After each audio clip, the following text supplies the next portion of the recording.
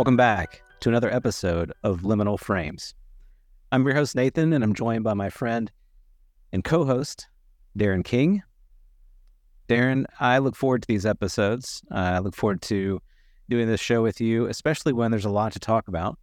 And we seem to have an abundance. As we were going through our list before the show, I was initially worried we didn't have enough, but the list kept growing to the point where I'm not sure we're going to get through it all. So that, to me, signals we're going to have a good one. Before we get into it, I want to catch up with you, check in with you. How's it going? I know you recently completed your first Essence of Being class, which I was fortunate enough to be a participant in, really enjoyed that. But how was it for you, and what else has been going on?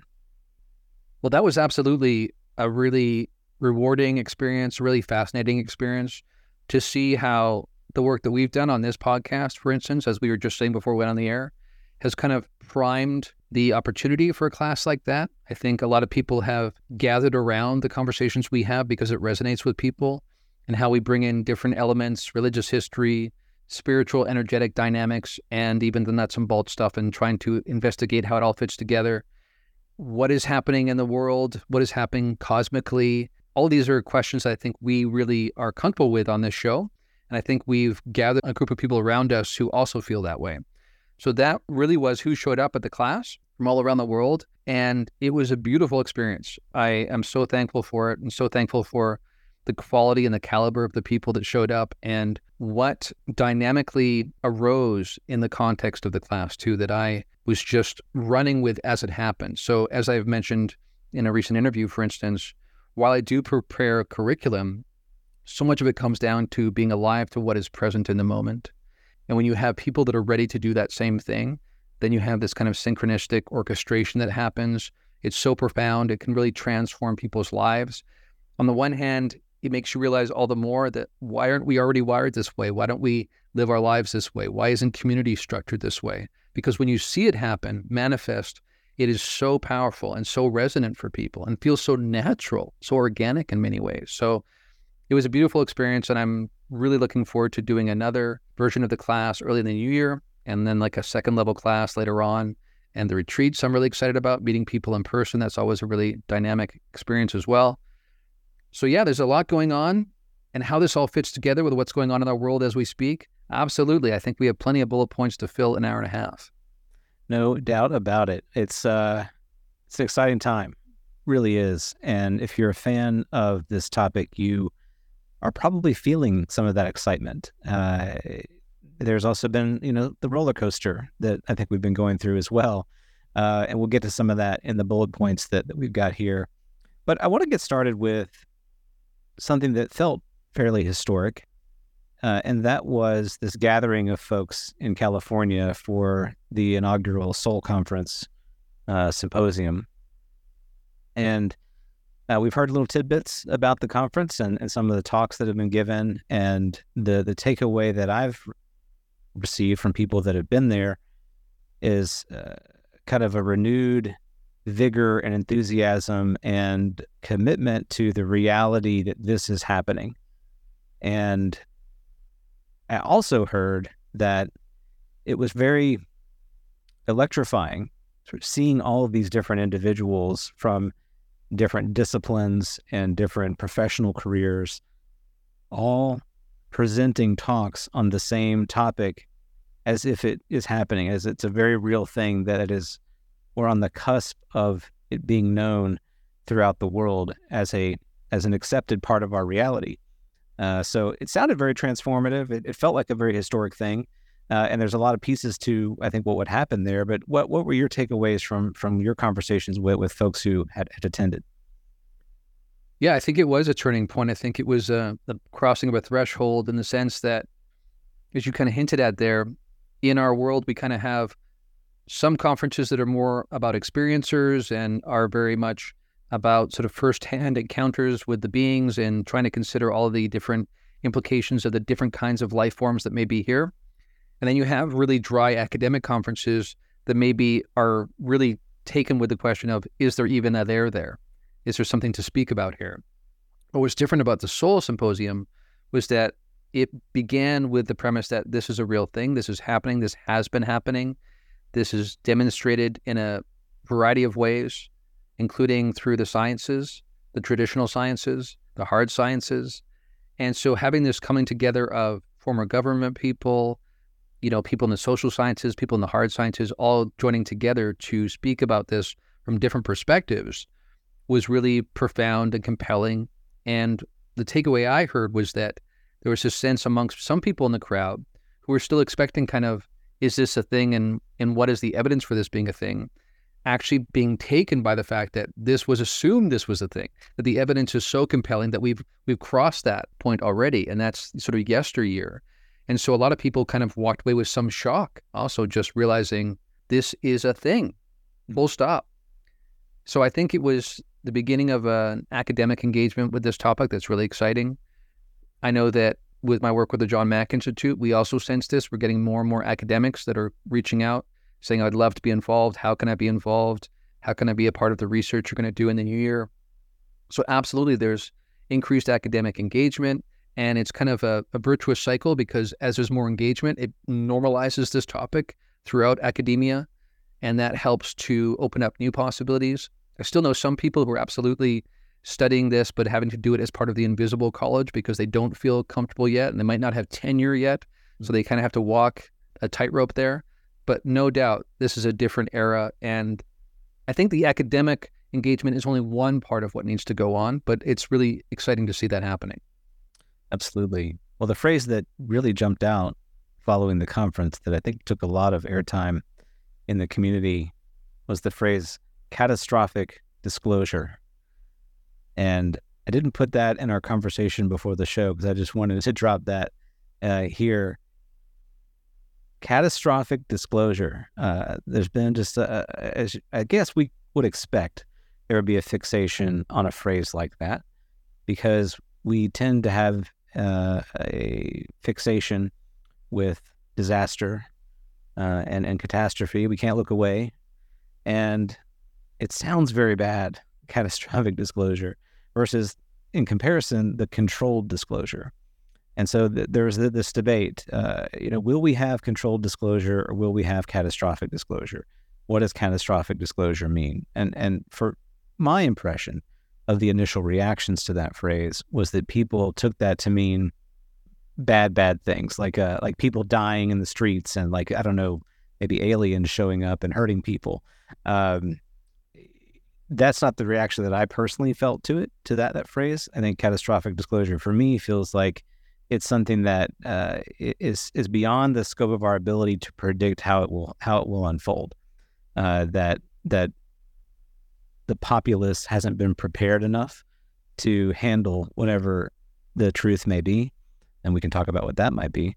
And that it has a rippling effect, an uncontrolled explosion, in other words, versus controlled disclosure, which essentially is what we already have in our reality now, and that is controlled reality, what our media, what our governments want us to think about the world. So how do you think about those two phrases, and is that the right way to think about the path that we're on? It's a great question, and I'm glad you brought it up. And yeah, you think about it, and you might think that a term like disruptive disclosure might be more in line with what people are concerned about. The term catastrophic disclosure is certainly an eye catcher because it's such an overwhelmingly shocking kind of statement to make, that if you don't have this controlled disclosure, the other alternative is catastrophic disclosure. But to the point you're making, I often bring up this point where I say this is the one topic that leaves no other topic unscathed. And I think that applies here because this does lead to the biggest questions about our origin, our place in the universe, what it means to be human, what happens after bodily death. These questions all come in here. And again, for a lot of people who are in the nuts and bolts crowd or who are just entering into this conversation, they might be completely confused at this point. How are these related? But they are. And once you start following these rabbit holes, that's where you end up. And so I think in that sense, think about an atomic explosion, and basically you have this dynamic process that gets completely out of control. This is kind of what happens here. The concern is that not only the known unknowns, but the unknown unknowns in terms of the nature of the information and how that might metabolize into society in a variety of ways. And so there really is no other topic that government has to approach in such a way that it could fundamentally undermine the structures of modern societies, even supposedly sophisticated modern Western societies. So this is, I think, what's in play here. And for government people, for bureaucrats and politicians, catastrophic means out of your ability to manage, basically, is what it comes down to. You think about narratives and getting ahead of the curve, the way politicians think. They're always trying to be aware of those kinds of things. And what this bodes is the possibility of something that completely is so out of their wheelhouse that it's not even something they necessarily can control or respond to if it does get to that point, which highlights Carl Nell's presentation and his sense that we really do need to focus on this 5-10 year kind of rollout so that we do keep it within the bounds of control disclosure rather than ending up with catastrophic disclosure. So you're saying this wouldn't be we're merely having a toilet paper shortage at the grocery store situation. Yeah, it's a tough one. I remember that I recall that Chris Mellon also wrote a piece following the conference, I think recalibrating to some degree his own perspective on his advocacy related to some aspects of this. And I was having a conversation about that article with my co-host DJ. And, for me, and we've, I think, talked about this to a certain degree on the show before, but I've always been of the mind that there's parts of the narrative that you can control, but once certain aspects of the narrative are revealed to be true, there are other aspects waiting in the shadows that you can't easily control. And, namely here, what I'm speaking about are things like abductions and hybridization and agreements and killing of people who may have been trying to reveal what they knew about these programs. And so I think that has to be part of the calculus that the government is making or should make when they consider what to tell the people. Because imagine, if you will, folks, if they roll out one of these bodies that they supposedly have on cold storage or whatever, and they look a lot like the bodies that we've heard the abductees talk about. Well, what do you think that's going to do? How many people have had those experiences who haven't shared the experiences?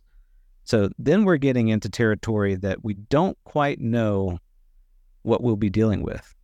So I appreciate the analysis that Chris has brought to the conversation. I think he's really one of the most careful thinkers about all of this, and I'm grateful for that, because we need folks who are willing to look at this with that kind of level of responsibility.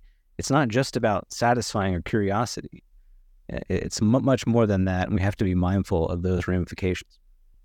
Absolutely, and one of the parts I liked about Chris's presentation that was also republished in the debrief as an article was reckoning with the other societal, civilization-wide challenges we are facing and this kind of conflux of issues that are coming together. We didn't even talk in our preamble here before we got on the show about AI, but again, that's a specter that's front and center right now. We've got these looming geopolitical crises and reposturing. And again, it's very easy to fall into the rut of assuming that because we've managed to avoid nuclear annihilation and a nuclear war on a widespread scale, that we will always do so. But actually, as we pointed out on the show before, as time goes on and more actors, including not necessarily nation-state actors, gain access to that kind of weaponry, the chances go up over time that you'll end up with some sort of nuclear exchange. So rather than looking at it and go, phew, we got past the Cold War, I'm thankful for that, that actually was the least of the concerns we might have in terms of how the nuclear equation plays into our future. Again, and that's without even considering how these others have tried to make us so aware of this level of insanity that we're operating under. So when you think about the Seoul Symposium, you think about what's happening right now, where the Senate and the House are trying to come to some sort of a final arrangement before this bill hopefully gets passed into law. And you think about these other challenges we're facing. And like I said in the most recent POC episode, add to that this ramping up of contact and interaction with these others. I think about my own life, speaking as one experiencer, and the amount of serendipitous, synchronistic orchestration that seems to be ever increasing, it really does feel like we're heading towards some sort of apex moment, some singularity, if you will, that's broader than just the technological singularity that people sometimes talk about. But it makes it a really interesting time to be alive. And I would say to people, rather than being overwhelmed by that and that stoking fear, actually think about how you can meet this moment with curiosity and open-mindedness and expansion. That's what I would say to people. But absolutely, what a time to be alive. And getting back to the thing about bullet points, there are 100 more than we could even get to in this conversation, because there's so many aspects that are consequential and related to this conversation. Mm-hmm. Well, talking about the sort of legislation, that was a very hot topic. I remember over kind of the Thanksgiving break, as I was dining with extended family, there was a great deal of advocacy in the community for making sure that the legislation made its way into the final NDAA, and that still conversation is still ongoing, as we know. There was a Burchett amendment that was introduced in the House.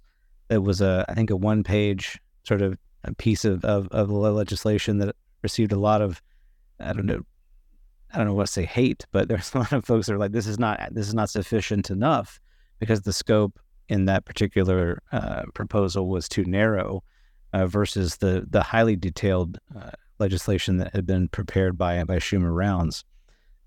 We've come to find out that Burchett piece was not meant to replace the other one, but really meant to sort of make its way into the final version. And it's my opinion that the final version will be worked out in conference. There will be things that are going to be kept in that and things that we probably will lose. Two of the hottest sort of button topics in the legislation are, of course, the eminent domain piece, as well as the 9-person panel, the presidentially appointed panel, by the way.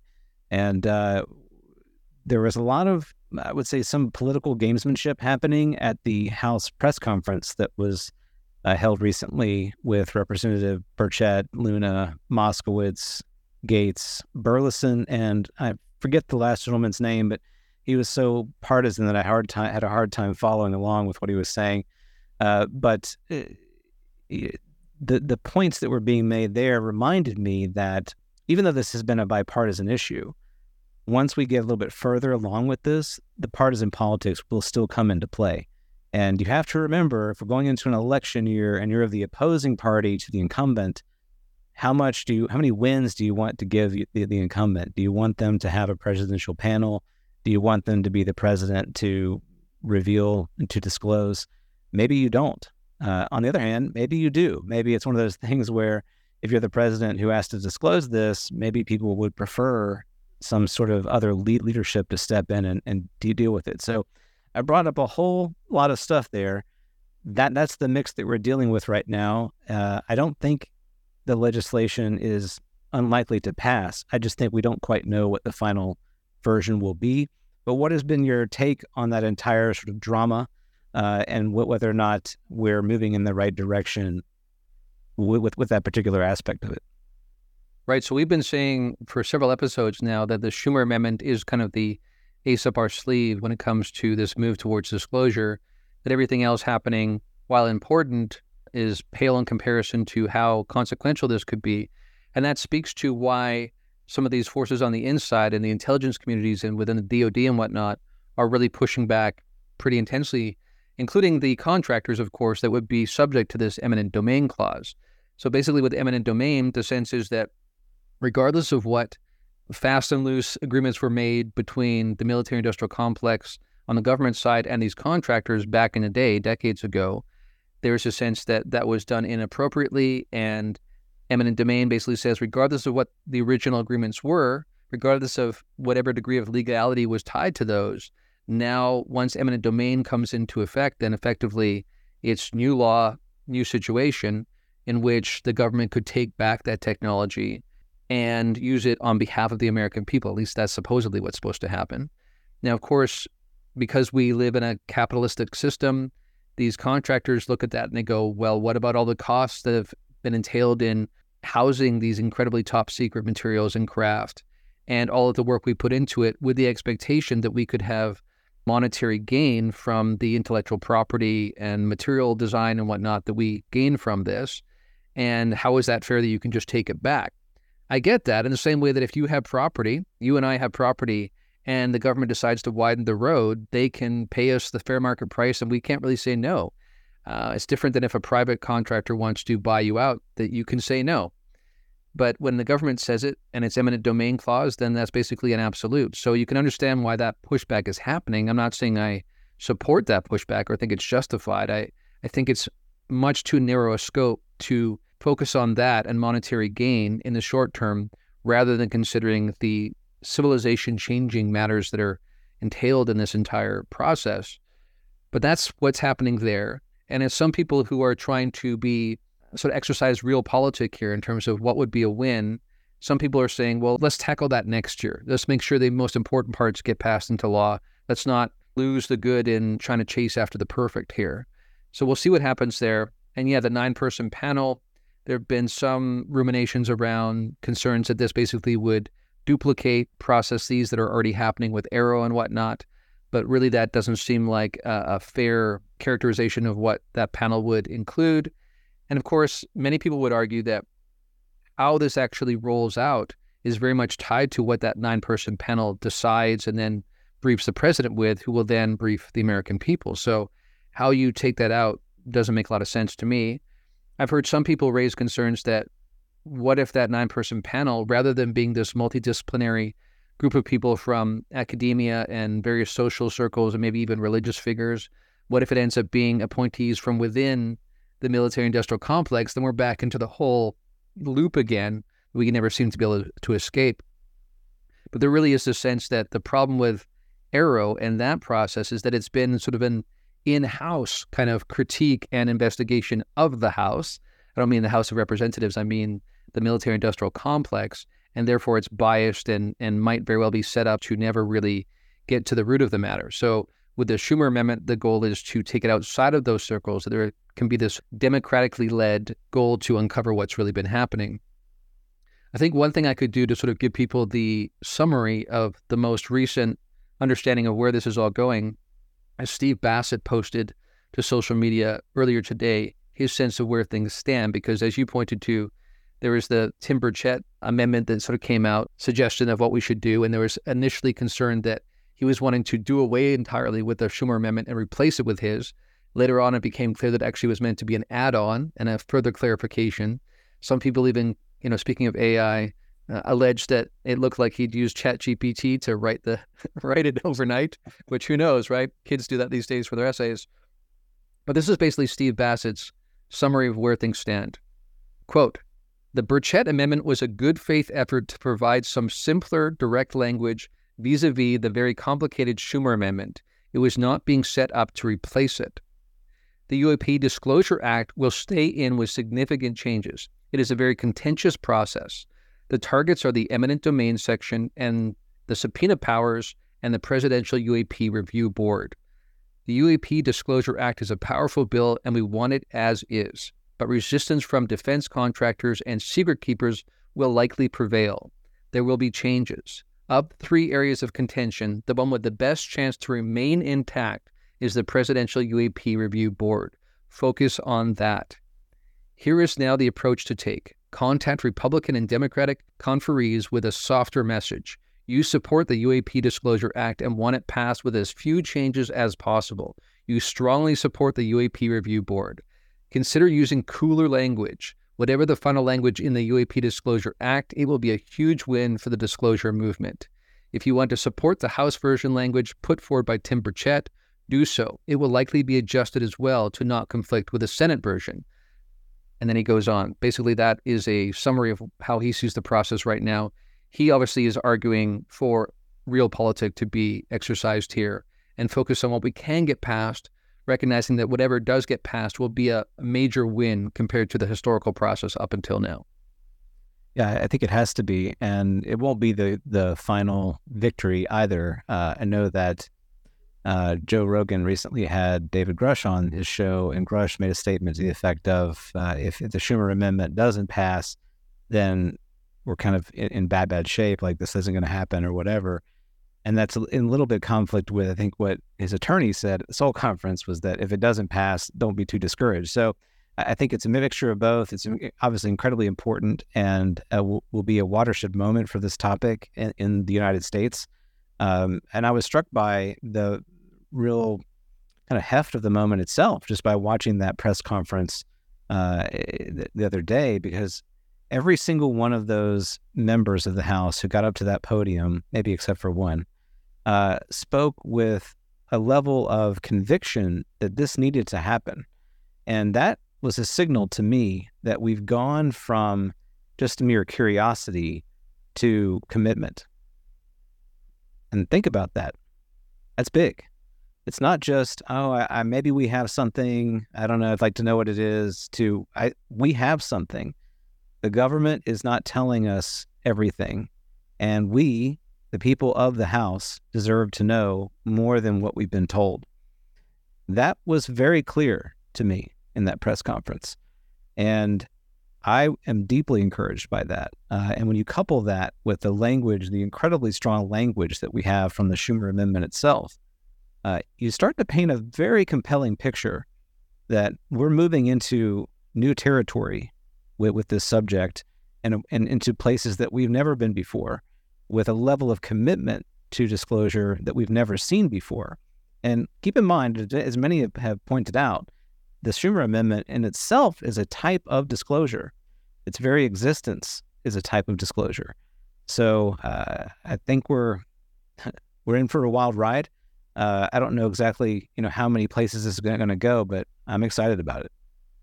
I agree. And I think that you hit the nail on the head when you said we really need to recognize there's been a turning point.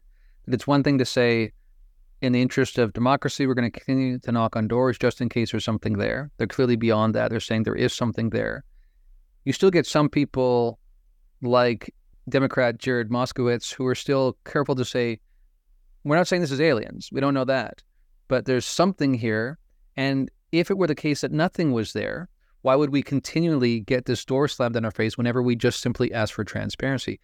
Something is being covered up. What the nature of it is, we're not saying we've concluded yet. But nevertheless, the process must continue in the interest of democracy. And as you and I talked about before we went on the air, it's almost a little bit humorous. I don't think anybody 20, 30 years ago, even 10 years ago, would have pictured these fairly rookie Congress people coming in and undoing the work of MJ-12 that goes back decades and decades. It just is almost farcical in how it's happening, and you almost have to blink twice just to make sure this is real life. But I've highlighted a few quotes here that Representative Anna Luna has made recently publicly, speaking to this process and where things stand. She said, first of all, quote, "We are dealing with an orchestrated attempt to suppress UAP transparency. This attempt appears to be coming from the intelligence community," unquote. So she's basically saying, not only is it happening, but who is responsible?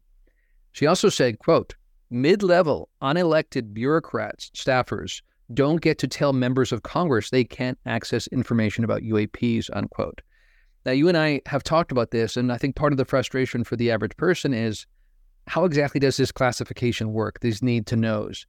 It does seem to make sense that people who are elected by the American people would have some say in these matters. How can they keep using American taxpayer funds to fund these programs if they don't even know the nature of the programs? Absolutely, that's the case. On the other hand, we know that because of the Cold War and concerns about Soviet spies and whatnot, the degree to which these black programs are kept in the black is a really dedicated attempt to make sure nothing leaks out. So there has been a blinding of the democratically elected parts of government from some of these deeper state kind of aspects to it. But what's being recognized, I think, more than ever before is that while that did serve a proper historical role within a certain context, it's been completely abused, blown up into this default situation, which is completely untenable, and that's what needs to be rolled back. The last thing I want to quote here that she said was, quote, "The American people are not stupid. We can handle this information. Other countries have declassified similar information, and it's time the U.S. stepped up to the plate and did the same," unquote. Now, while I applaud her spirit there, I do think she's maybe missing some things there. What some other countries have disclosed is very different than what the American system has under the surface, basically, because we have controlled the situation so much that we basically dictated to other countries how they should respond. We've made arrangements across the planet that when there is a crash that happens, we will go in, and elected members of those governments in those countries don't even end up being briefed. It's just a military to military kind of agreement. So there's a lot of back channeling and deep state arrangements here that I think, again, as I've pointed out before, house this massive beast. And how this beast will actually respond once it's actually exposed, the sleeping dragon, will be an interesting matter in itself. I think also he says we can handle this information. Again, that's an open question because she doesn't know what's entailed. And there's a certain assumption that gets brought to this, that people live under a certain reality set for a long period of time, and then they learn there's something they have not heard about. And they assume it's going to be more of the same to a large degree. But of course, as you and I have talked about, there's a lot we've talked about that I haven't even spoken about publicly and we haven't discussed on the show. This is much more consequential than people realize. And so I think she's being a bit naive there, but nevertheless, this is where we are at. These fairly green Congress people taking on the powers to be, so to speak, and on behalf of the American people, trying to finally get this dragon under control. Yeah, I'd love to see the fight there. It's exciting to see folks that are really stepping up to the plate and trying their hardest to make this happen. I also echo what you're saying there, that they're a little bit green behind the ears. It's maybe not a coincidence that they're green and they're pushing for this. They're sort of maybe the kids in the china shop rather than the bull, just kind of getting in there and wrecking things without realizing how valuable the things might happen to be. But perhaps that's what we need in order for things to really change here. I also want to point out one thing that has been rarely mentioned, and that's that even if we do have legislation that is passed, keep in mind that all of the government agencies named in that legislation have to comply with it within the way that they think that they should. And the reason I want to point that out is that I have a long history of my work experience is with a particular government agency. And there is very specific legislation about how that agency is supposed to operate. And when you're reading it, it sounds very clear, like this is what they should do in this scenario XYZ. But in what happens in actual reality is very subjective and interpretive. So depending on which administration is in power in the executive, depending on which bureaucrats are running that agency, you see very different interpretations of how they comply or don't comply with the letter of the law. So I point that out to say that it's not like this is going to be some sort of silver bullet, that once this passes, all the doors are open and we get to see everything that's there and it's going to be very smooth. I really doubt that. I think we're going to see a bit of a stilted process, but like we've already seen, we're going to see momentum, continued momentum. So the more and more this becomes normalized, the more individuals who feel more comfortable and confident stepping forward because of this legislation, the more who will follow in their wake. So it's going to happen. The question I have really is, how big will the snowball be? Right, and how quickly will it roll down the hill? I think that's right. That's the question really is how this will happen and in what kind of time frame. Because there certainly is too much momentum for it to be turned back, or to use the analogy of putting the toothpaste back in the toothpaste tube or beyond that at this point. Again, this raises really interesting questions about how it will happen, and the sense that the Schumer Amendment will be the method by which we cross the Rubicon in terms of addressing some really consequential matters around the history of our civilization. But as you point out, and it's a really good point, that there's still interpretation involved. And you can see historically, for instance, that even the Atomic Energy Act has been misused as a means to hide some of this information. Because what happens is, turns out there's a certain radioactive signature when some of these crafts show up. And so because of the wording of the Atomic Energy Act that speaks to any kind of like radioactive isotopes, the secret keepers have said, aha, there are radioactive isotopes with these crafts, so we will lock this away under the Atomic Energy Act, which of course in spirit, speaking of radical transparency again, was all about nuclear weapons and the battle between the Soviets and us in terms of developing these weapons. It had nothing to do with UFOs or UAP or potential craft from extraterrestrial or interdimensional civilizations. Clearly, that was not what was meant with the legislation. But not only can you narrowly define legislation in ways that are, crafty and useful to you, but you can also be liberal in your interpretation so as to keep something secret that were never meant to be kept secret.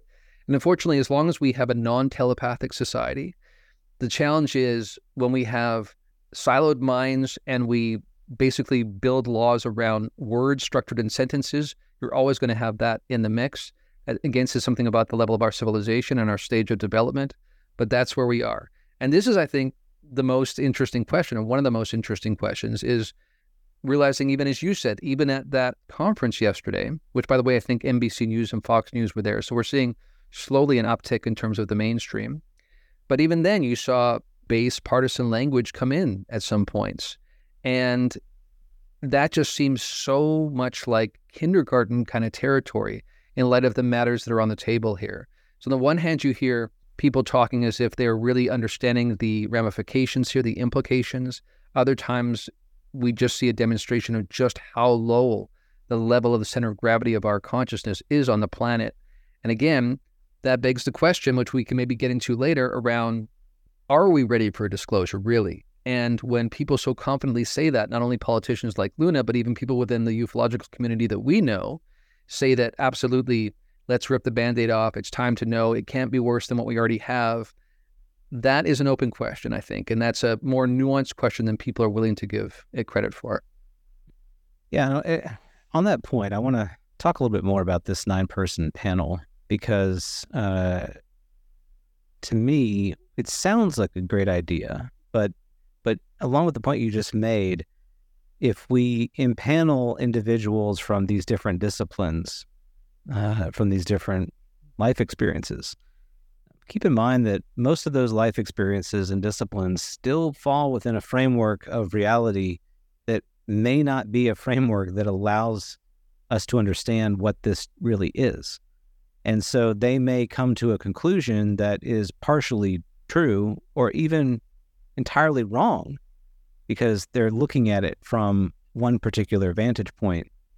So I do worry about that a little bit. I worry, even with maybe some creative thinking there, we're not going to get the full picture because maybe the full picture isn't something we're ready to digest, or at least not the entire world is ready to digest. And so how, and I guess to some degree, this maybe relates to the involvement of these non-human intelligences themselves. How involved will they be? Will they also kind of be participating in this to some degree? I think we would both argue that they already are in a certain way. But in what way will they continue to act and behave? Will it be more overt? Will it be gradual? What kind of timeline are we working with here? And how long will it take for the world to go through kind of a transformative process to be at a place where all of us can really understand the full scope of what's going on? Yeah, it's a good question because the 9-panel board process is basically meant to streamline this into a narrative that can be metabolized by our society. So it basically has to be reduced to a series of bullet points that the president can present before the podium one day. And by the very definition of that, that's going to be a gross oversimplification of an actually incredibly complex barrage of data and speak to consequences that many of those people will not be willing to entertain, may not even be capable of entertaining. Because as you point to, the people that will undoubtedly be chosen for that kind of panel are people that are well-known and are gatekeepers according to consensus reality as it exists now. These are the very people who are the gatekeepers of consensus reality. What I would say, and I'm sure you would agree, and anyone who's really looked into this would agree, this really at its heart undoes the clarity around our current consensus reality. It opens things up in such a way that maybe the very people that will be chosen for that kind of board are exactly the wrong people to be able to really get us to open up and consider new possibilities. Again, I think of my conversation with Bernardo Kastrup, and he talked about how high strangeness in itself may be nature's way of trying to knock us out of the rut of the thinking we're locked into. And again, a 9-person panel that's going to take this barrage of information and reduce it to a series of bullet points to give to the president might be exactly the wrong procedure to really allow for that open-mindedness to set in. So this is definitely something to think about. I think of how we heard again in the lore, the sense that the reason why they brought Bob Lazar in was because all of the usual players couldn't crack the nut. They couldn't make sense of this material and reverse engineer some of this technology. And supposedly, according to the lore, sometimes they would pick it up every decade to see if they were any closer to be able to even understand how it might theoretically work. And they brought in Bob Lazar because he was an outside-the-box thinker, is how the lore goes. So in the same way, maybe half that board should be people who are outside-the-box thinkers, people who would really question many of the notions of consensus reality. But of course, that is not in the interest of the ruling party that wants to have more of the same, that wants to somehow translate this and truncate it into something that's digestible by the mainstream within the parameters of the current model. Right. Will our institutions survive what this actually is? And I would argue that they won't. And I think that many people would agree they need to change. So what is the catalyst that allows for that change? This could be it. This could be the one topic that galvanizes the world into a new reality and changes really everything that we understand about the way we have structured our civilization. Rewriting our history books, rewriting our institutions, the way that we think we know things, the way that we relate with one another. I'm reminded that a 9-person panel who may be some of the smartest people in the world, maybe none of them have had a direct experience with it. So imagine the situation where you've got an acknowledgement that this is real. You've got ivory tower individuals who are, kind of looking at this from a 30,000-foot view, trying to make sense of it at a meta level to explain, as you said, to come away with some bullet points that can be read at a podium. While at the dinner table, you have a cacophony of experience happening all around the world of people saying, well, I've had this, I've been told this, I contextualized it this way. How do you control that? How do you corral that energy in a direction?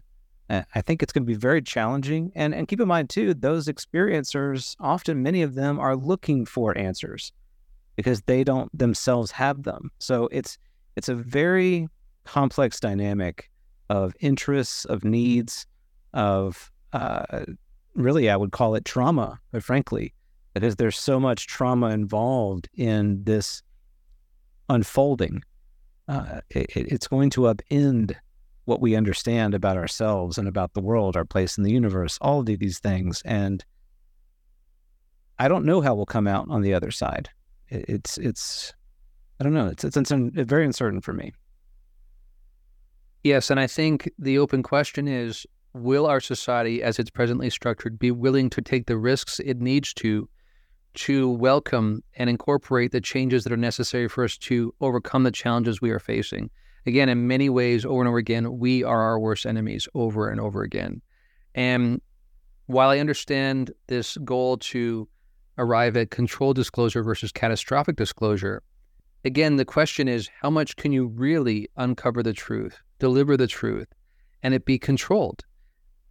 The very nature of the truth itself is so unwieldy. It so calls into question the basic premises of modern society that I don't see how you do it other than by completely truncating the nature of the information so that you do the very minimum to check off the box that you've actually handled disclosure. But again, from the perspective of these others, which again is often not talked about, it's the elephant in the room that people are not talking about. The others, various factions of them with different origin sources are watching. Some have more of a vested interest in how this is handled than others. But the ones that have a vested interest and are watching, the very nature in which we handle this and try to reduce it and translate it into something palatable is in itself immediately apparent to these others that this is insufficient. And again, just shows to them that we are not ready. The very nature by which we plan to handle the process demonstrates our unreadiness. So when people so confidently say we are ready, let's just do it, rip off the Band-Aid, number one, they don't fully understand what's entailed here, how much this goes to the very biggest questions about the nature of reality and who we are, etc., but also that the very parameters of the process supposedly being put into play here can't possibly handle the electricity and the sheer immensity of the power that wants to come through in terms of unraveling all that is and all that has been in order to create this terrain that can be grown on again, that can sort of make the soil fertile for something really transformationally new. So this is where we are. Again, I'm interested in the process. If nothing else, it's a very interesting sociological thought experiment to see what's rolling out. But again, from the perspective of a lot of experiencers who understand some of the deeper energetic moves in consciousness that are entailed in this and recognize just how far-reaching, how deep and broad these rabbit holes go, there's a clear sense that whatever this process unfolds to be, it will not be anything close to the fullness of what's involved here. And so it's a real open question. Where will this take us? And while the Schumer Amendment is groundbreaking in so many ways, it still, to me, leaves open the question of how will the rest be brought in, though? As you pointed to, this points to accords, agreements. It points to hybridization, abductions, including abductions supposedly under the knowing watch to some degree of previous administrations, or certainly within certain groups of the military-industrial complex. It's wrapped up in the Manhattan Project and the entire major movements of the machinations of 20th century American history and global history. How you possibly roll that out in a way that a president can deliver in a few bullet points over a couple of briefings isn't clear to me. And again, maybe that's the biggest challenge to this entire process, is that we still think that we can deliver this information without tearing down the system and building from the ground up. I think it's clear to me that we can't. It's clear to these others, the most ascendant ones, that we can't do that either. And that's why for many of them, and again, I understand this is an unpopular opinion at this point, but for many of the most ascendant ones that have the most benevolent intention towards us, they are in a way anti-disclosure because we are fundamentally just not ready. And the very nature of the equation that I just described there, and you've been describing in terms of how this is even being proposed to being handled, is woefully insufficient to deliver the real potentiality that is on hand here. And again, this comes down to consciousness over and over again, as I keep saying. Mm-hmm. We have to avoid the kind of madness. At the same time, I want to acknowledge the importance of facing difficult things and not ignoring our trauma, but working through our trauma. And I think that's something that we're not very good at doing, but we must become good at doing it, because this will be traumatic for all of us.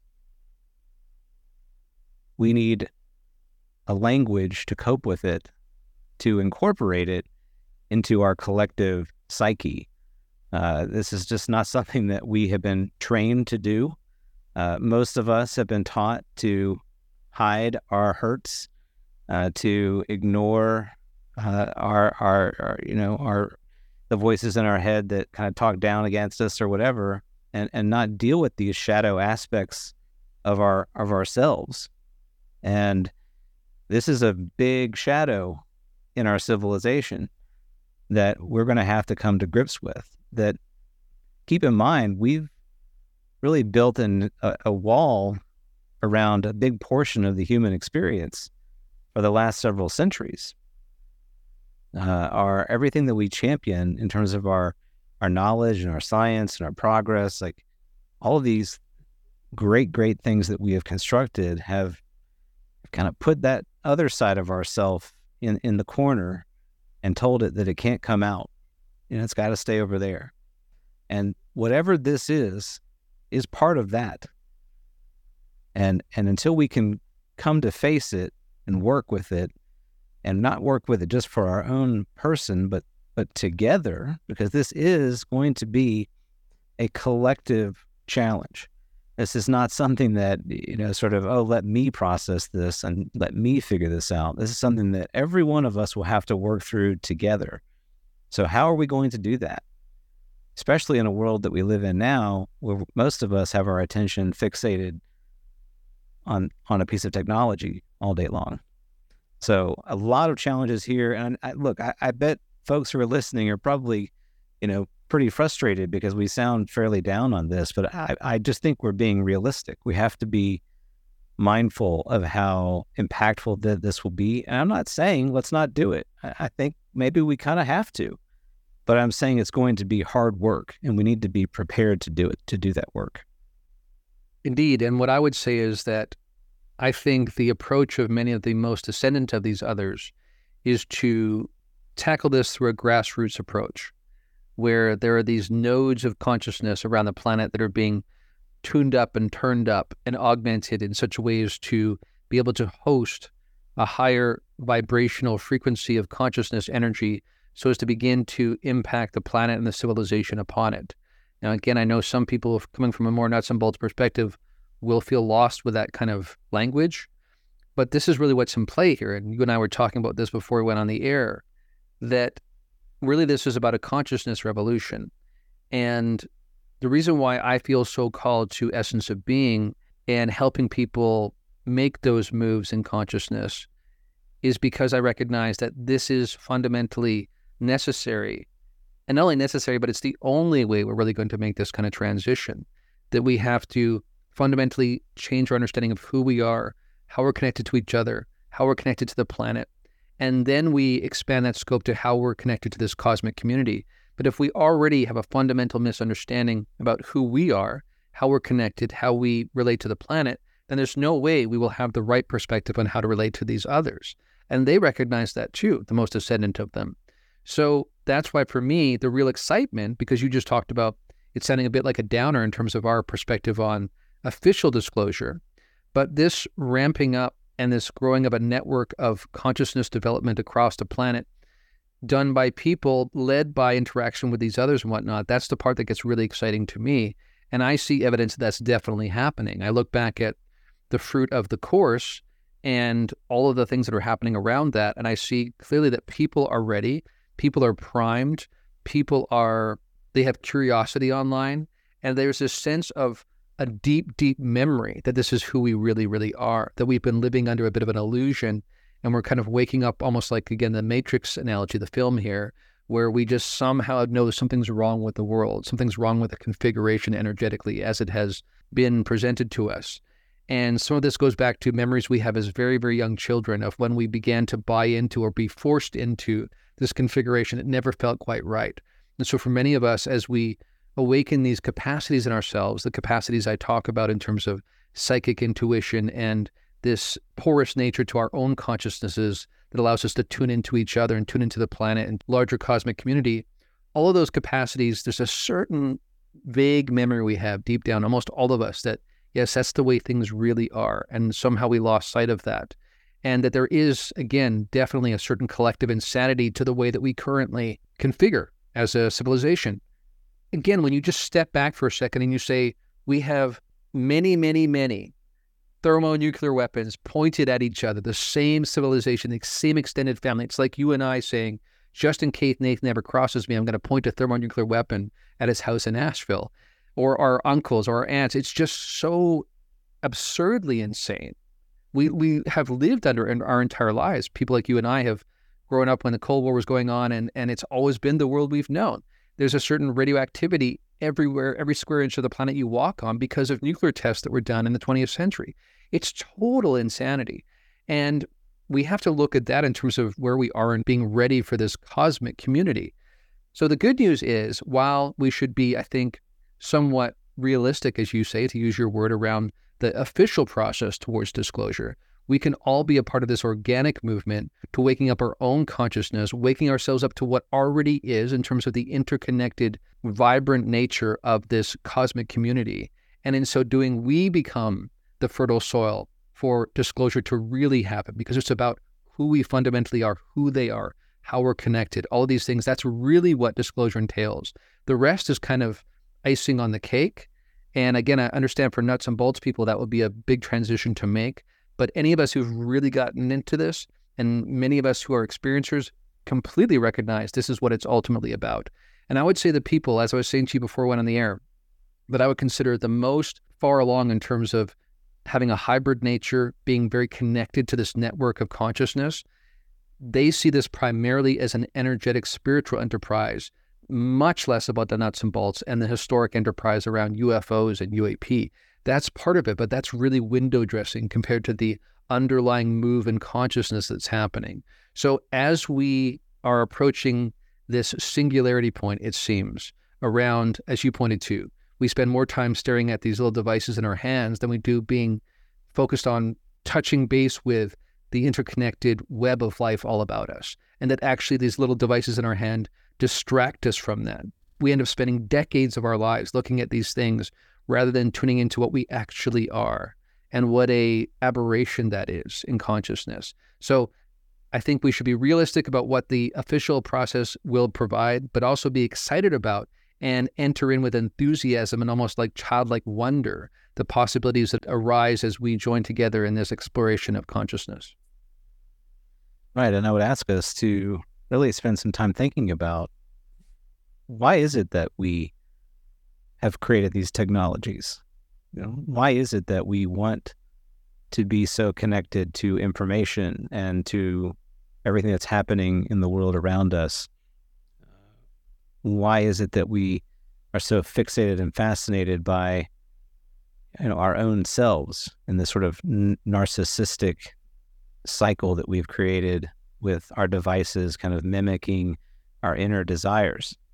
Why do we have these impulses, and why have we decided to sort of satiate them with technology other than something else? And I would argue it's a lot like sort of shortcuts that we tend to take in the world today as well. That it's, instead of me doing the hard work of putting in the time in the gym or exercising, whatever, to be healthy, I'm going to just take a shortcut by taking a pill or something of that nature to get there. And I think the technology we've created is doing something very similar, that it's a proxy for our true capability. And my worry a little bit, to be honest, is that as the more the time goes on, the more comfortable we become with these technologies, the more pervasive that they are in our world. And look, I'm just as tethered to the thing as everybody else. But the longer that goes on, the harder it will be for us to remember what it was like without them. And I think those of you who've been around the world long enough to remember the days where we didn't have this stuff everywhere will tell you that things were different, that you got bored, but you spent time with people. You had to work through things in a way that you don't now. And look, I don't think all of our technology is bad. I just think that it's kind of covering up in many ways our true capacities. And so, I mean, in some ways, wouldn't one of the greatest things that ever happened just be an EMP that goes off and shuts off all the phones for a while? And imagine how we would, obviously the whole world would sort of fall apart. But if you think about some of the most meaningful times in your life, at least in my own life, what's the character and quality of those moments? Is it you, sort of staring at a computer? Or is it you witnessing the joy of life and being present to those that you love and who love you? Is it being immersed in the present moment? I would hope that all of us would have some experience like that you can paint and you can point back to. And that can be a reminder of what of what really matters. So, to your point, and the point I want to make here is that, we've become very fixated on the UFO as this, pinnacle of technology. It's going to save us. It's going to solve all of our problems, and free energy, and, down with these evil monopolies and all this stuff. Yes, and it's not just that. And if we go into it with just that mentality, we're not going to come out of it any better than we are right now. Yeah, absolutely. One of the key thrusts behind what we plan to do with the John Mack Institute in the future is this recognition that we need a two-pronged approach.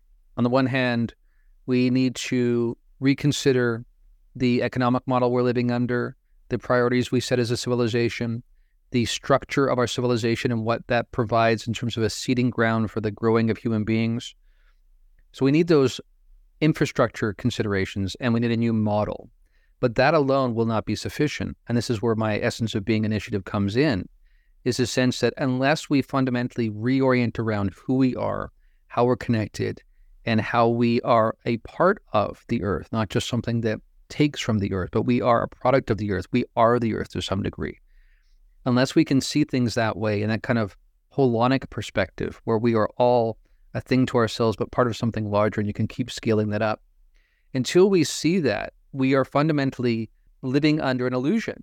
And illusions have this tendency to collapse on themselves eventually, because reality is what is, regardless of what you want it to be. So if we continue to fix the models, but not fix this underlying false orientation around who we are and what everything is about, then inevitably the model will always collapse on itself because it's rotten at the core. So this sense of changing our understanding of who we are is central. And to your point, when we spend so much time on devices, whether we feel like it's a great day because we can go into Netflix and stream things for 3 hours straight and watch 7 seasons in 4.5 hours or something, and then we say, that was great, now I'm going to head upstairs and get on my phone and then just, scroll for another 2 hours and then go to sleep, and think that this is a fruitful human life, and think that we somehow are better off than our ancestors who had to slave away taking care of crops and things like that, or hunter-gatherers. Are we really? Are we really further ahead? How much are we willfully distracting ourselves from the most important things? There's conversations around some of these not so mature others, I would argue, rather than evil. It's more about lack of maturity, that want to sow division. Absolutely they do. But how much are we willing participants by just living lives that are filled with distraction primarily? And how different would we be over time if we took that time? And again, this is not about judgment. It's about just being honest about the way things are and having curiosity and imagination around what could be different. And just because consensus reality has involved us being focused on these devices and thinking that technology is going to be our ultimate savior, rather than buying into that consensus reality, while at first it's difficult to separate yourself from that and swim upstream, if you begin to, then you suddenly have this overflowing sense of possibility that arises and around human potential. So Essence of Being is fundamentally about human potential and potential around actually who we already are.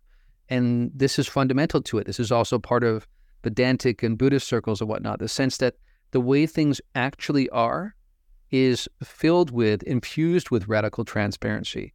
And it's only untruths and accepting facsimiles like cell phones rather than relationship that prevent us from seeing what really is.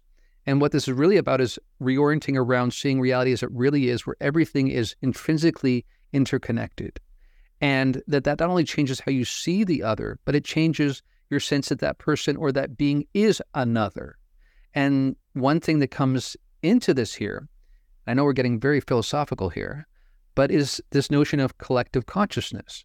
So a lot of people, especially in American society, there's this narrative around the rugged individual, right? We think of the Marlboro Man and that kind of thing in our history. But of course, that is a falsehood. And we need to just call it out for what it is, because when we act like individuals that are rugged and independent that way, we are like cancer cells, effectively, that have misrepresented and misunderstood and misapprehended our role within a body. A body needs to act harmoniously with all its constituent parts so that it is healthy and vibrant and growing. And when we act like rugged individuals, we are like that cancer cell. So all that is to say, again, what's before us right now is an opportunity. We can always choose to see things from that perspective, move in that direction, and become enlivened by what comes alive for us. And it's our birthright. And ironically, what we're saying here is in the midst of all this and all the turmoil in the world and the strife, just thinking about how much we could take charge of our own lives and enact change just by changing some of our habits. And it doesn't have to be, I'm done with technology, right? I'm going to unplug and go live with the Amish. Like it doesn't have to be that. It can be just small steps of taking back a bit of time where we meditate, where we spend time connecting to people, really being present to what's arising in that person's personhood right now, rather than reflecting on some cached memory of who they were 5 years ago, and being alive and expectant that reality is emergent and that new possibilities are coming online all the time. And things will only be the way they've always been if we continue to believe that will be the case. So again, we are the architects of our own futures in many ways. And I think what we're calling all of us to do here is recognize that we can take disclosure to some degree into our own hands if we will begin to think differently about some of these matters. Absolutely.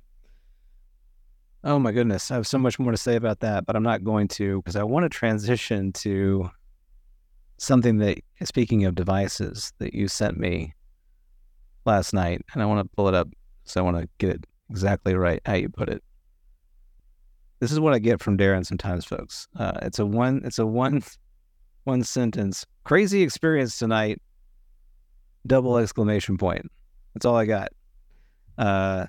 So Darren, you gotta tell me more about this crazy experience that you had last night. What's going on? Okay, so let me give you some context here. After it happened, I reflected on whether or not I wanted to publicly talk about it, and I had the sense that I should, and that not only the event itself is relevant, but the context leading up to it is relevant as well. And the context is key, actually, because again, there's this kind of synchronistic storm that arises. And one of the things that you will remember from the class is that when you have agents of consciousness coming together to operate as a unit of consciousness, as a coherent field of consciousness, you start noticing all these synchronistic impulses arising all around us. And it helps to ground in each of us the sense that something is really happening, that when we come together with shared intention, reality seems to respond to us, which again speaks to Carl Jung's notion that basically synchronicity speaks to the fact that consciousness is primary and physical reality basically is the manifestation of the movements, of the dynamics of the underlying system of consciousness. So all that is to say, what has been happening for me over the last couple of weeks, just like is the case over the last couple of years, led up to the experience last night. It was not a one-off. That's really important to point out. Now, I want to say before I go into this that prior to this event, because I even on social media mentioned that this was the craziest thing I've ever seen, and I've seen some crazy things. And I'll speak to that a little bit first, because people will remember that I talked about being at the Monroe Institute last year for this private retreat and us having these successful attempts with CE5 or HEIS. And I also pointed out that sometimes these objects in the sky or these phenomena can be quite subtle. And if you don't know what you're looking for, you could actually miss it, because you need people who understand what a satellite looks like, what Starlink looks like, what the moon looks like, what a planet looks like, etc., to be able to notice sometimes when things are doing anomalous things. In other words, you don't always see a 100-foot saucer above you or a cylinder that broadcasts everyone that this is a alien craft. What you have is phenomena, often light phenomena, behaving in a way that seems intelligently controlled and not taggable as any of the usual players in terms of satellites or planets or what have you. So that was my first real incident of seeing something happen that was anomalous in the sky. I'd had many encounters in terms of basically internal dynamics and through meditation and whatnot that had happened over time, even protocols that had been inspired in me. But that was the first time I saw something in the sky like that. Of course, everyone knows by now the experience I had in the hotel with the being. And again, that was an in-person interaction. It had nothing to do with a UFO or something in the sky. And then later last year, I had an experience where I was at the home of a well-known experiencer and had an even more dramatic experience than the one at the Monroe Institute, where basically at one point, I know that you'll remember this, it was like a quarter of the sky lit up suddenly. And it's the kind of thing where you immediately recognize, even though three of us present could all see it and talked about it, there's just no way the rest of the city is seeing that, because if they were, everyone would be like calling the police or the fire department and saying, what the heck was that? And again, that speaks to the degree to which our reality construct is wielded, power is wielded by some of these others to construct the entire environment. And they can do it in a catered way for one person or three people, and it be different for somebody else. which again, I think underlyingly speaks to the fact that this is more like a dreamscape, which speaks to idealism versus physicalism again. So that's sort of the last experience I had like that. I had one more experience where, you might remember this, we did a group of 4 of us were meeting last summer, and after one of those sessions, it was around 10 o'clock at night or something, I had the sense that I should drive up on the Blue Ridge Parkway, just had this telepathic kind of download. Of course, as I've said before, those kind of really picked up after the Monroe event. So I went up the Blue Ridge Parkway up near Mount Pisgah, and after waiting for a while, not seeing anything, I was getting ready to go back in the car, load it back up, and hadn't seen anything. In just that moment, I saw an orb go across above me and looked around, and nobody else seemed to have noticed it. So again, you have that sense of this is specifically catered to one person, and this is the power that they wield. And again, raises interesting questions about what is the nature of reality, the fabric of reality, that we think is a physicalist kind of thing when it's really not. Okay, so that leads up to what happened last night. But before I get there, I want to talk about the synchronistic underpinning that led up to that. Because again, if reality is basically about what we perceive as physical reality and the events of our lives are actually the manifestation of these underlying moves in consciousness, then we should not be surprised when we really engage with these underlying moves in consciousness and respond with positivity and intention that we will see that play out in our lives. And this has to do with manifestation and the kind of things that people talk about. So earlier in the day, I had been listening to this interview with Sinead Wellahan, and she is a Canadian woman who had always been interested in consciousness. She had had various experiences, but nothing to do with the UFO phenomenon, which again, this will speak to, again, really synchronistically in a really interesting way, what we were talking about earlier in terms of this being about much more than the UFO phenomenon. So she had always been interested in spirituality and consciousness, but not really anything to do with UFOs or aliens. And she had actually gone to Peru to take part in an ayahuasca ceremony. And as you know, and many of our audience will know, DMT is the psychoactive ingredient in ayahuasca. And there's this really interesting aspect of the phenomena where sometimes psychedelic experiences become the gateways for people to encounter different beings, not just different realms, but beings that seem ontologically real and independent. So she found, to her complete shock, she said the first night she took ayahuasca, nothing happened. The second night, nothing happened. The third night, she tried a little bit of a higher dose. And sure enough, she suddenly found herself awake inside a UFO. So having had no history with UFOs, no interest in UFOs or aliens, she suddenly found herself, to her shock, inside a UFO.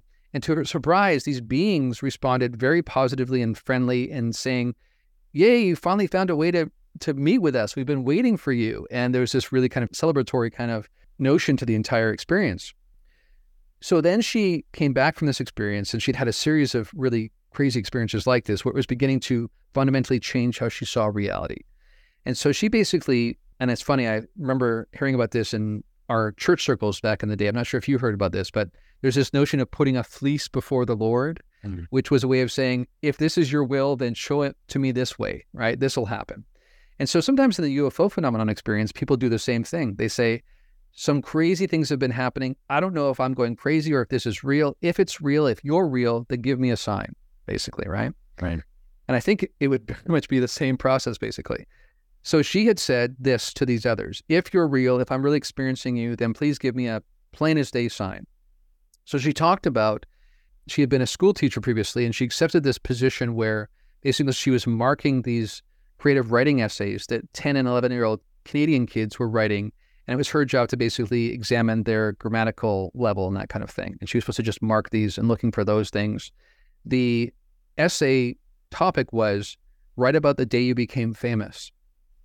And at one point she said to these others, I really want a sign, give me something to know that you're real. And then she later in the day went into this warehouse where she would grab a stack of these essays that had been written, and she's just supposed to mark them for grammar level. And to her shock, over the next 45 minutes, every single essay was something like, when the aliens landed, I learned this about consciousness. Next essay, when the aliens landed, I learned how zero-point energy could change our reliance on fossil fuels. When the aliens landed, I recognized that we're all connected.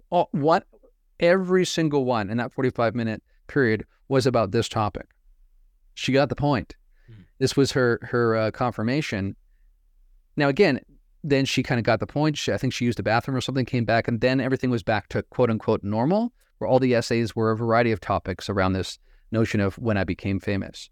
So again, I want people to think about what that means for reality, what kind of power these wield, and not just in terms of they're so powerful and we're so weak, but more about what does this say about the nature of reality? What are we missing and how consensus reality is constructed and presented to us right now? Anyway, that was her point. So after this, I remember saying, I've had some crazy things happening in my life the last couple of years. I also would like a really clear sign of a certain type that I've not seen before. That was kind of my delivery, my fleece before whatever this is. And I kind of left it there. But I will say this. You may remember that in my conversation with James Ian Doley, we both talked about how sometimes when certain things happen, you have this sense, the sensation that you feel that tells you it's happened. So when I put this sort of fleece out before these others for some sort of interaction that would be confirmational, I had the sense that there was sort of like a handshake agreement, that something had happened energetically. It speaks to intention and manifestation. And so then later that night, I was going for a walk and talking on the phone. Often at night, we'll walk around the roads around this cabin community. Many of the cabins are second homes for people. So at any given time, probably 75% of the cabins are not occupied. And so I just get to walk around in this forest and have the lights of the cabins shining through all these majestic trees. And it's a really profound experience. And I can look up at the sky and, of course, sometimes see things in the sky, more along the nature of what had happened at the Monroe Institute, where you sometimes see these tiny pricks of light doing things that are kind of interesting. But I proceeded to leave my cabin, was talking on the phone with somebody that I've been practicing radical transparency with, by the way. And that entire process has been a major seed in what Essence of Being has become, by the way. So I'm walking down the street, and at the end of the street, there's kind of this overlook where I go away from the trees, and I can now really see the starry expanse in front of me and the mountains behind that. And no sooner do I get to the end there as I'm talking on the phone, that suddenly this ball of light goes right across above me. And it didn't look like a shooting star. It didn't look like a meteorite. It didn't look like, definitely wasn't a satellite. It was much too big for that. Probably the size of like a dime, like it held out at arm's length in terms of going right across the sky, just a bright ball of light. And I remember saying to her on the phone, wow, I just had a crazy experience. I don't know what that was, but that felt like something that's not natural, quote unquote natural. So I reflected on that for a few moments, and then was like, okay. And then proceeded to start walking around the different streets and continued to talk to her for about 45 minutes. Then I made my way back up to that same area and walked down the same street again, came to that same point at the end where it opens up to where the starry expanse with the mountains behind it. And this time, in the exact same trajectory as before. So in the exact same place in the sky and following the exact same trajectory as before, I saw what was very apparently a full-on craft. I've never seen that before. So it was a basically circular shaped craft, as if I was seeing the bottom of a disc. And the way it was lit up was preposterous because it didn't even make any sense. Like you might think of like a meteorite coming back into the atmosphere and then you see like the burning on the front end kind of thing. You might see a trail. But this was really bright green, orange, and purple. And in 3 segments along the front of this disc. And then the back, I could sort of just see the outline of it. So it was almost like it was mockingly looking like something having a heat signature coming through the atmosphere. But it was more like this ridiculous parade in front of me. Do you see us? And it was really brightly lit with these multicolor kind of display, and then disappeared. So it came into view, flew exactly the same trajectory as the ball of light 45 minutes earlier, and then disappeared. And at that very moment, I had this telepathic sense of, this is the conclusion of the agreement we made earlier in the day, kind of thing. And I then, used some interesting words to describe how I was feeling on the phone at that moment, and proceeded to spend quite a bit of time talking about that event and how it was different than any event I'd had before. And for me, I've had the sense that I had to get to a certain point in understanding and preparation before certain things would be made manifest before me. And so this felt like a kind of a transition in my experience over the last couple of years, which you have probably seen more than anybody else in terms of how transformationally different my life is now than it was a couple of years ago. and how spirituality and energetic resonance and considerations of consciousness are at the very bedrock of what this entire thing is. And the UFO phenomenon is actually just one subset of a much larger question around what's happening in consciousness in our midst. So there you go. That was my experience last night. Wow. Yeah. Very profound. I mean, it's incredibly cool. And, I just where you landed at the end there, had me thinking about how many of your listeners, a lot like myself, quite frankly, who came on board with you at the beginning, kind of where you started with this whole journey and what really brought us to your show and, your very sort of academic approach to aspects of the phenomena and where you are now. I can imagine for some of them, it might be hard to hear the things that you're saying because they are quite different. But I bring that up because it touches on something we talked about before we went on the air tonight about my own life. And that's, I kind of grew up as I've mentioned before, in a religious context, but it was very cerebral. And, I looked at religious experience through a kind of very cerebral academic perspective. And what that meant for me personally is I knew lots of people who had shared religious experiences of all their different kinds. And I had friends from, different denominations, some of which were, more into the experiential side than where I, came from. And because I was so predisposed to the academic perspective, I would just kind of write off these experiences as being, not worth my time, not worth really anything other than just the imaginative power to create them. And what I found in my life after living, a few decades now is that you can't do that. You can't just write these things off and kind of take this sort of superior. This is where we are right now, right? We're in this culture of academic sort of supremacy, where our cold, hard, objective way of looking at the world, gets this very stuffy, sort of priority seat in front of everything else in the human experience. And for people that are having, whether you call them encounters or, religious experiences of various kinds, or anything that feels incredibly experiential, feeling oriented, embodied, not cerebral, anything that falls into that category, we sort of say, yeah, I mean, that's kind of quaint and it feels very, sort of outdated.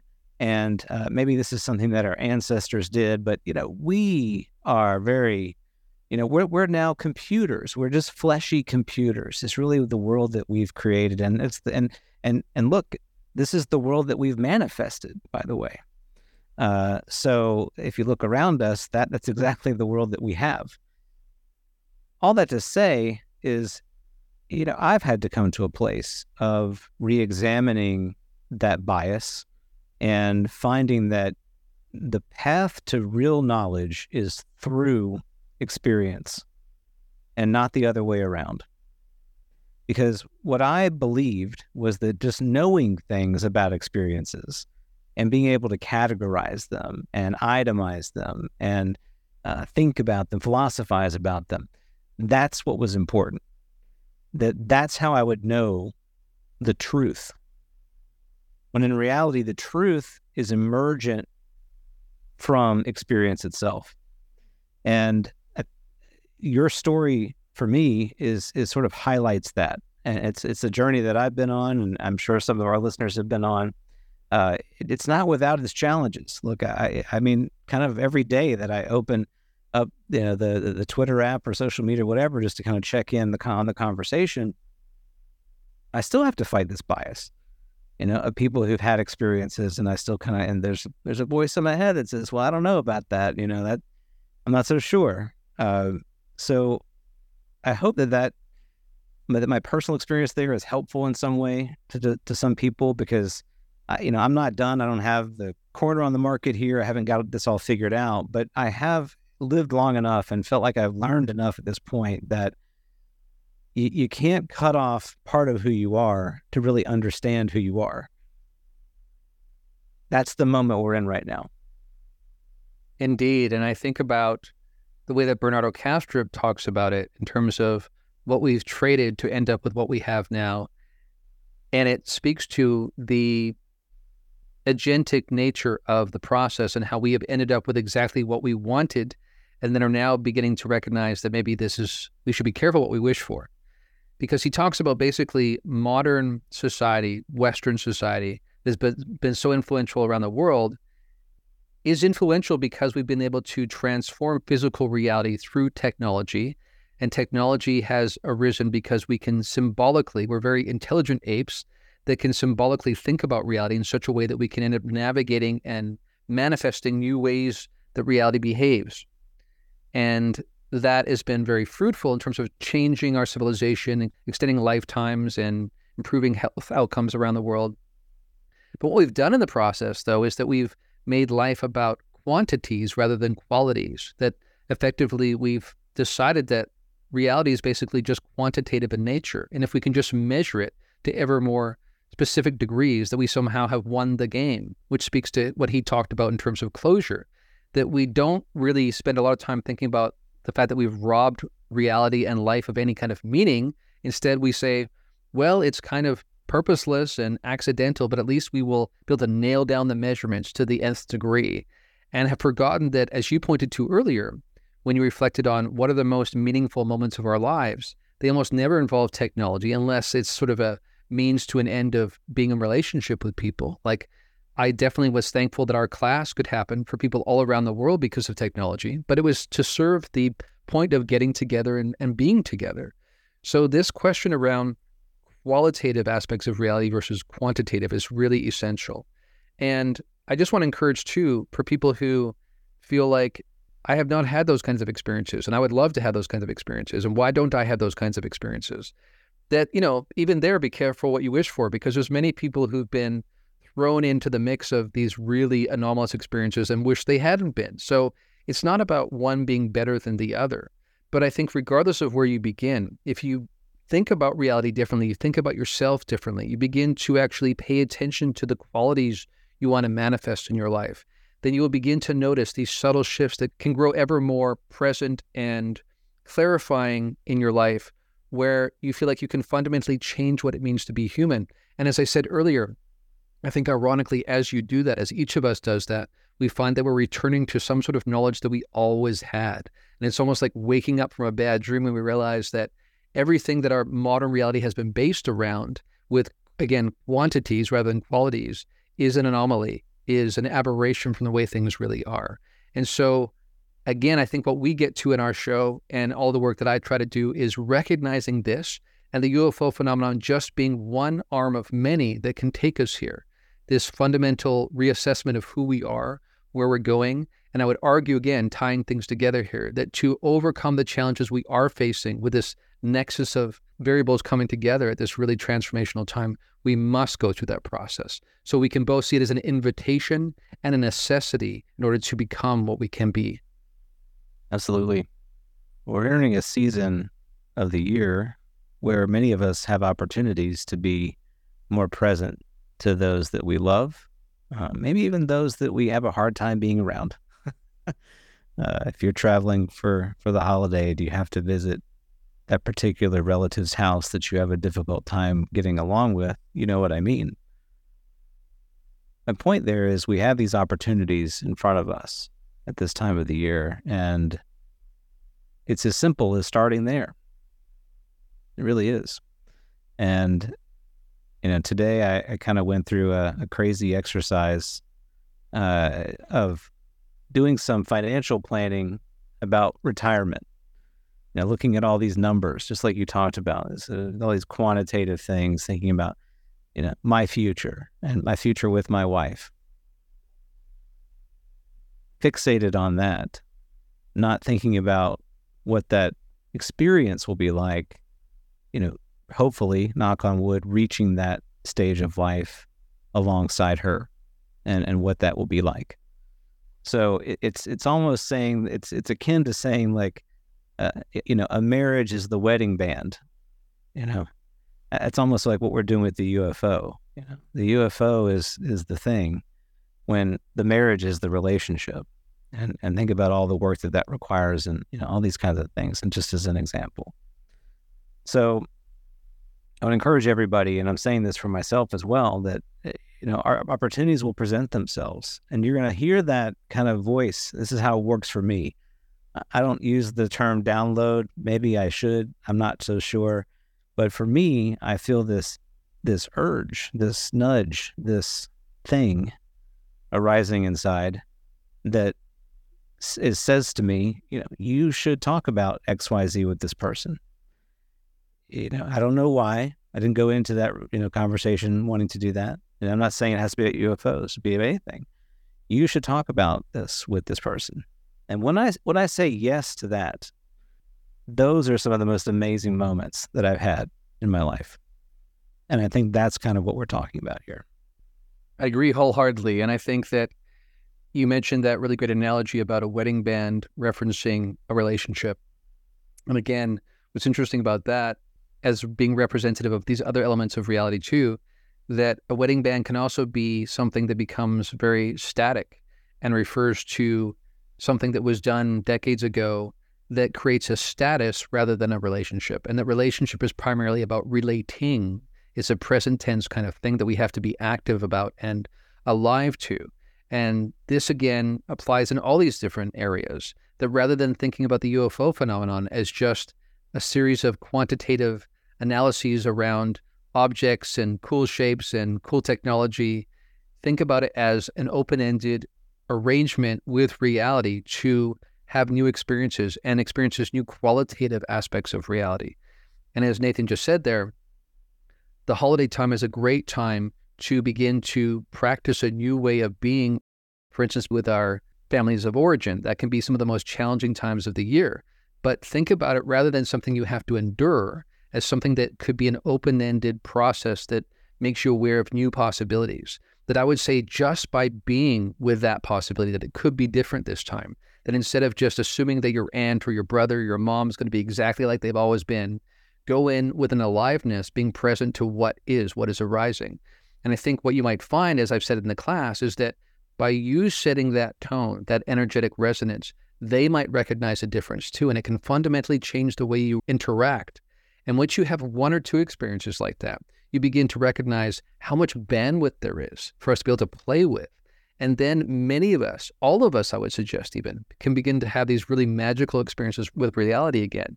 Again, we block our own access. Speaking of disclosure, if we will open our minds and open our hearts to these possibilities, I think we will have a transformational experience.